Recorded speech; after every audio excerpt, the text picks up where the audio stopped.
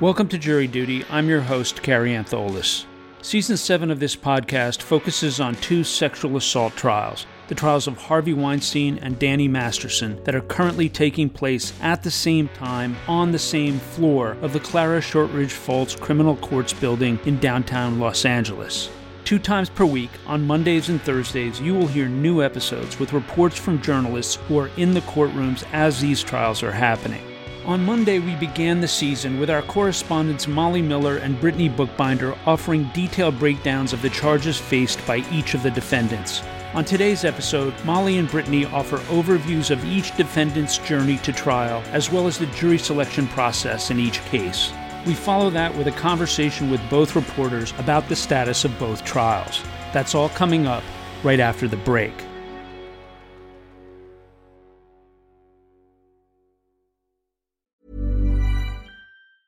Ever catch yourself eating the same flavorless dinner 3 days in a row? Dreaming of something better? Well, HelloFresh is your guilt-free dream come true, baby. It's me, Keke Palmer. Let's wake up those taste buds with hot, juicy pecan-crusted chicken or garlic butter shrimp scampi. Hello Fresh. Stop dreaming of all the delicious possibilities and dig in at HelloFresh.com. Let's get this dinner party started.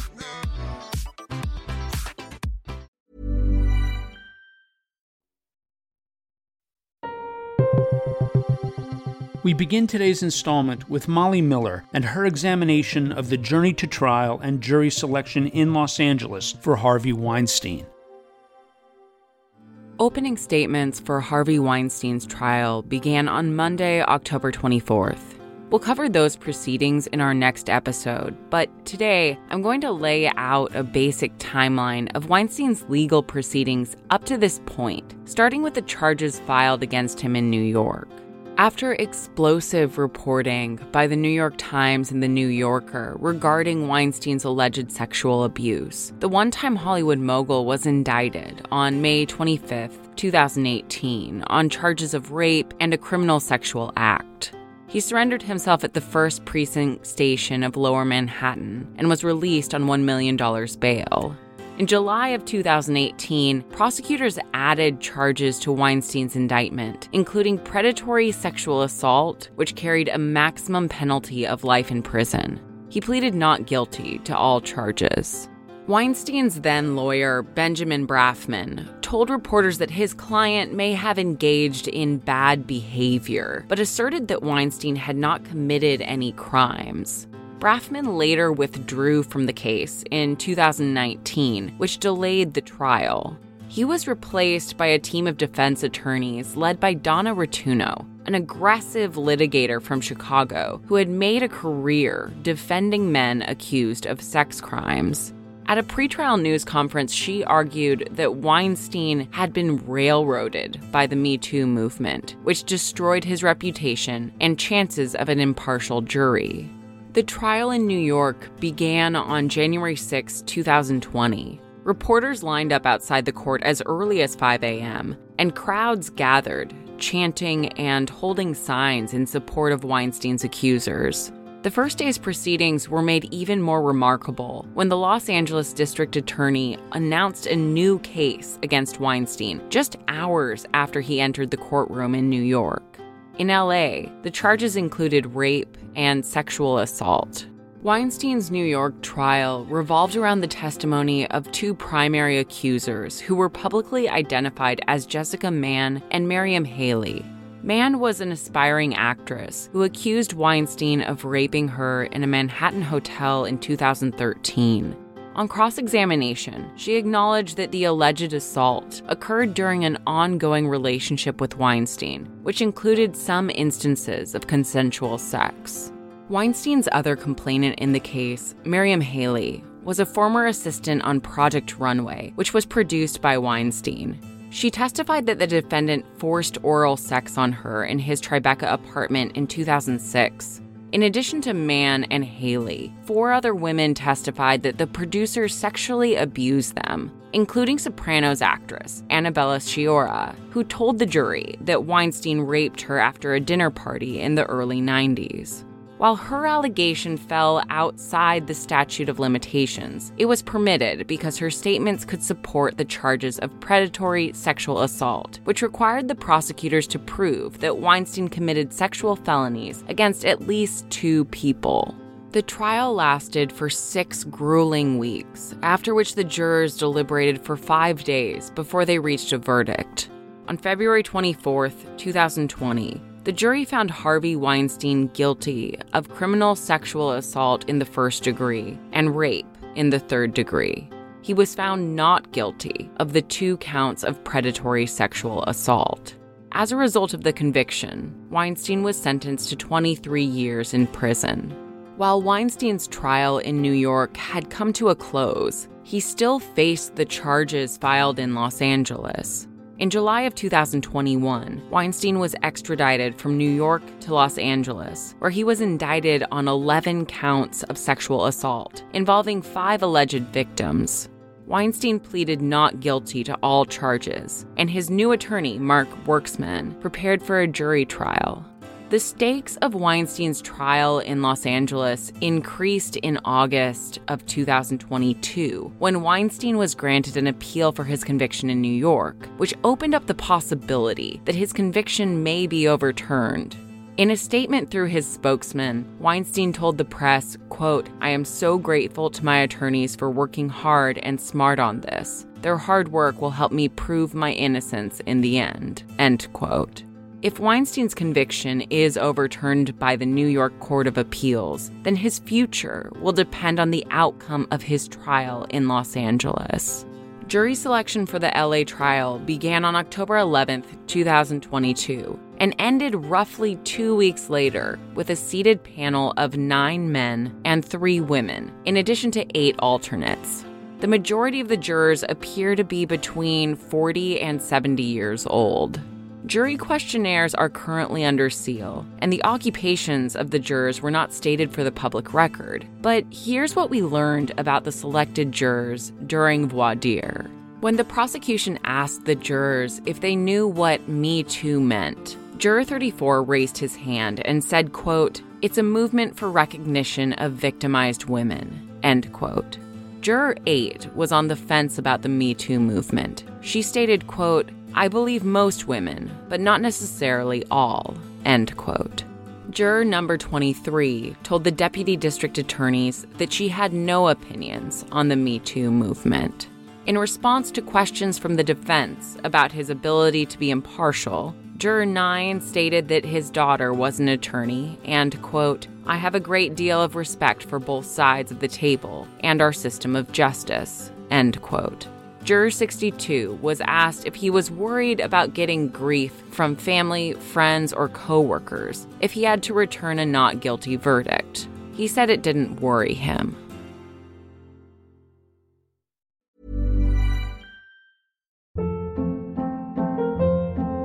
Hold up. What was that? Boring. No flavor. That was as bad as those leftovers you ate all week. Keke Palmer here, and it's time to say hello to something fresh and guilt-free. Hello Fresh. Jazz up dinner with pecan-crusted chicken or garlic butter shrimp scampi. Now that's music to my mouth. Hello Fresh. Let's get this dinner party started. Discover all the delicious possibilities at HelloFresh.com.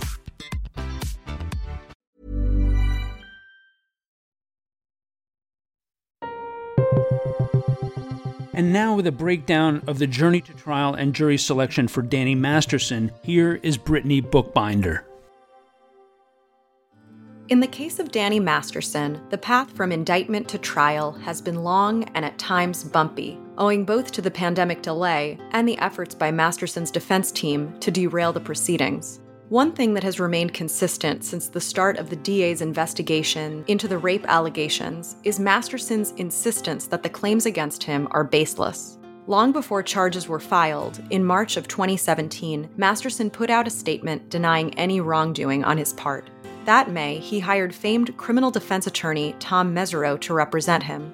Mesereau is known for representing high-profile clients, most notably Michael Jackson. By early 2018, the Special Circumstances Committee within the DA's office had approved charging Masterson, but it would take then District Attorney Jackie Lacey almost another year and a half to approve the charges. In that time, several key things happened.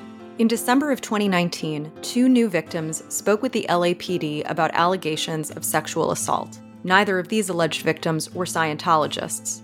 In February of 2020, a 7th victim came forward to the LAPD. Meanwhile, in August of 2019, 4 women, including Jane Doe's 1, 2, and 3 in this case, as well as Jane Doe 3's husband, filed a civil suit against Masterson, Scientology leader David Miscavige, and the Church of Scientology. As we said in our last episode, the suit alleged that the church took extreme measures, including stalking, the invasion of privacy, and the intentional infliction of emotional distress to silence Masterson's alleged victims. Later that same month, the series finale of Leah Remini's docuseries on Scientology aired. In that episode, titled Waiting for Justice, 2 of the complainants in that lawsuit, including one of the Jane Does in the criminal case, told their stories, including their allegations, to a national audience. In June of 2020, charges were filed against Masterson. He was arrested on June 17th. Less than 3 hours later, he was released on $3.3 million bail. He retained his defense attorney Tom Mesereau and hired another attorney, Sharon Applebaum. Before Masterson made an official plea, his team filed a demurrer, arguing that too much time had elapsed since the alleged incidents of assault. However, as we said in our last episode, under the court's interpretation of California's one-strike law, the statute of limitations was deemed not to apply in this case. In September of 2020, Masterson was arraigned. He pleaded not guilty. At this point, and throughout the 4-day preliminary hearing the following May, it seemed that the defense team's strategy was to preserve the image of Scientology just as much as it was to defend Masterson. At one point during the preliminary hearing, Mesereau questioned Jane Doe 3 about a passage from a Scientology text titled Introduction to Scientology Ethics, a move that might have been prompted by Scientology attorney Vicky Podboreski, who was present in court that day. Mesereau was able to elicit from Jane Doe 3 that there was nothing in that passage about a Scientology policy preventing victims from reporting to police. Later in the hearing, however, Deputy DA Reinhold Mueller showed Jane Doe 3 a different chapter that prohibits the reporting of a Scientologist to civil authorities. In February of 2022, 2 attorneys for the Church of Scientology, William Foreman and Vicky Podboreski, joined Masterson's attorneys at the defense table. Foreman had submitted an amicus brief expressing concern that Judge Olmedo had agreed with the prosecution that the book instructs Scientologists to not report crimes to law enforcement. He asked Judge Ronald S. Cohen to overturn Judge Olmedo's finding. Cohen denied the amicus brief and then denied the motion to dismiss, filed by Mesereau and Applebaum. In May of 2022, Mesereau and Applebaum again sought a dismissal. This time, they filed a motion to dismiss Jane Doe 1's count due to prosecutorial delay. They also filed another motion to sever Jane Doe 2's case from Jane Doe 3. Judge Olmedo ultimately denied both motions, but the defense succeeded in getting a trial delay when, in late May, Mesereau and Applebaum were relieved as counsel and replaced by 2 new attorneys, Sean Hawley, who was a member of O.J. Simpson's Dream Team, and Philip Cohen. At that point, the trial was delayed until October. Sean Hawley attempted to get another delay until January of 2023, as she was busy with arbitration on another case, but Olmedo denied that request. Since then, Philip Cohen has taken the lead on Masterson's defense.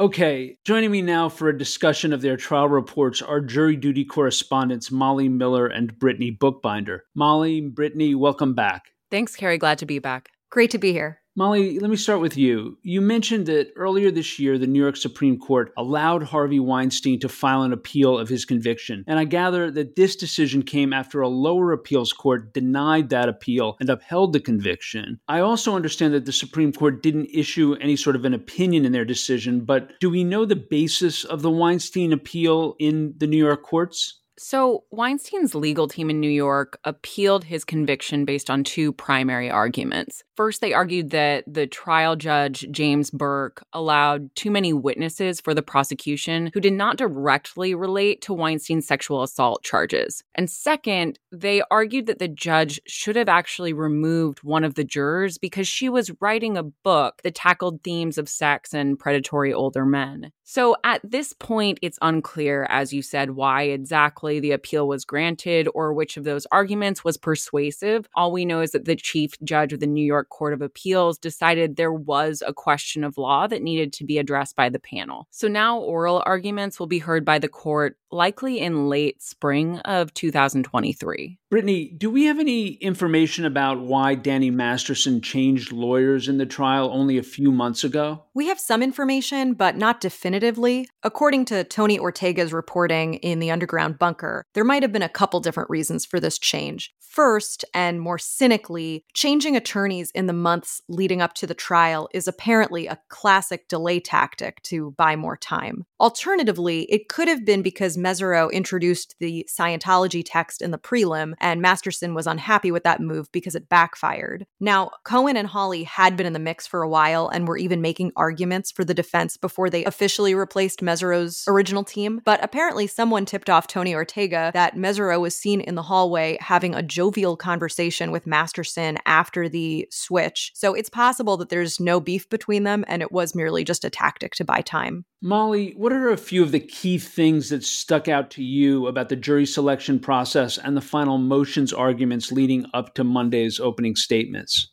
So I think that really one of the most notable things that keeps coming up over and over again in jury selection has been how much the Me Too movement played a role in voir dire. Brittany and I talked about this earlier in the week. It's quite striking. Jurors were asked if they knew what the movement was. Several said they were unfamiliar or didn't have any opinions about it, and some were on the fence, but others had very strong negative opinions about the movement. So one said on his questionnaire, quote, "The Me Too movement is pointless and fraudulent," end quote. One stated that he worked in a place where people lie to gain advantage using Me Too. So ultimately, neither of those individuals were selected as jurors. But those statements made me acutely aware of the fact that it has been about 5 years since the Me Too movement kicked off in Hollywood, although we all know it started long before that. And I think it is really tempting to see this trial as a yardstick for the endurance of the Me Too movement. But I have to keep continually reminding myself that, a movement is measured by far more elements than the binary outcome of a trial.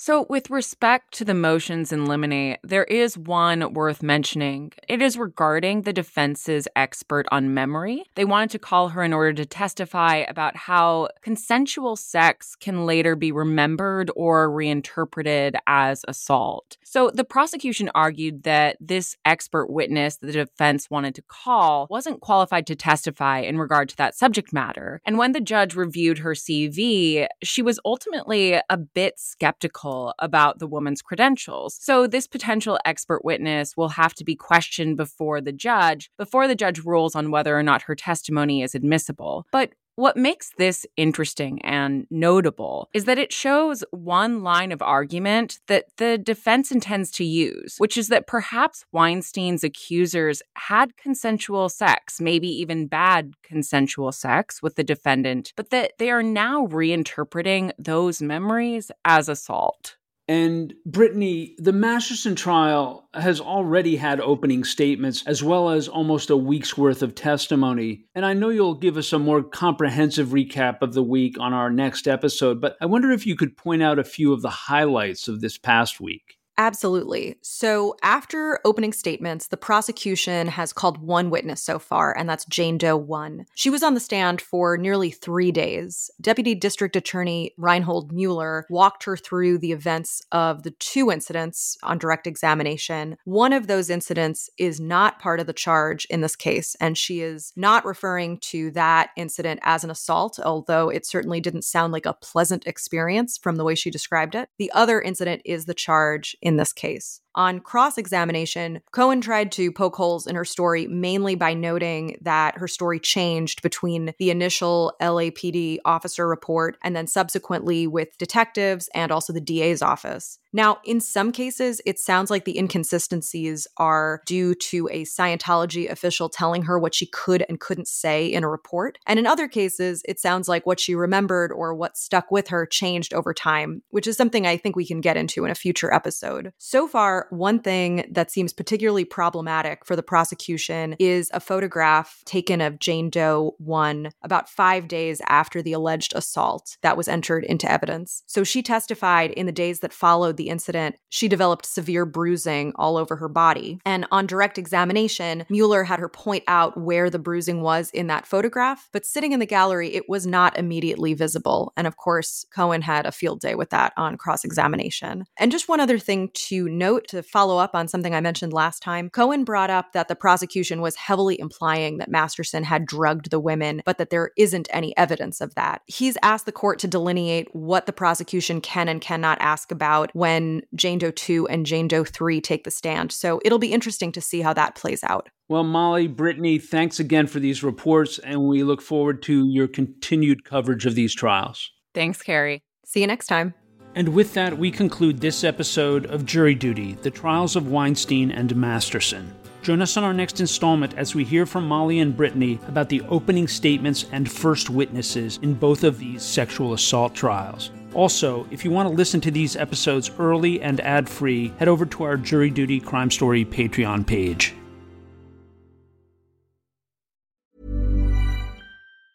Ever catch yourself eating the same flavorless dinner 3 days in a row? Dreaming of something better? Well, HelloFresh is your guilt-free dream come true, baby. It's me, Keke Palmer. Let's wake up those taste buds with hot, juicy pecan-crusted chicken or garlic butter shrimp scampi. Hello Fresh. Stop dreaming of all the delicious possibilities and dig in at HelloFresh.com. Let's get this dinner party started.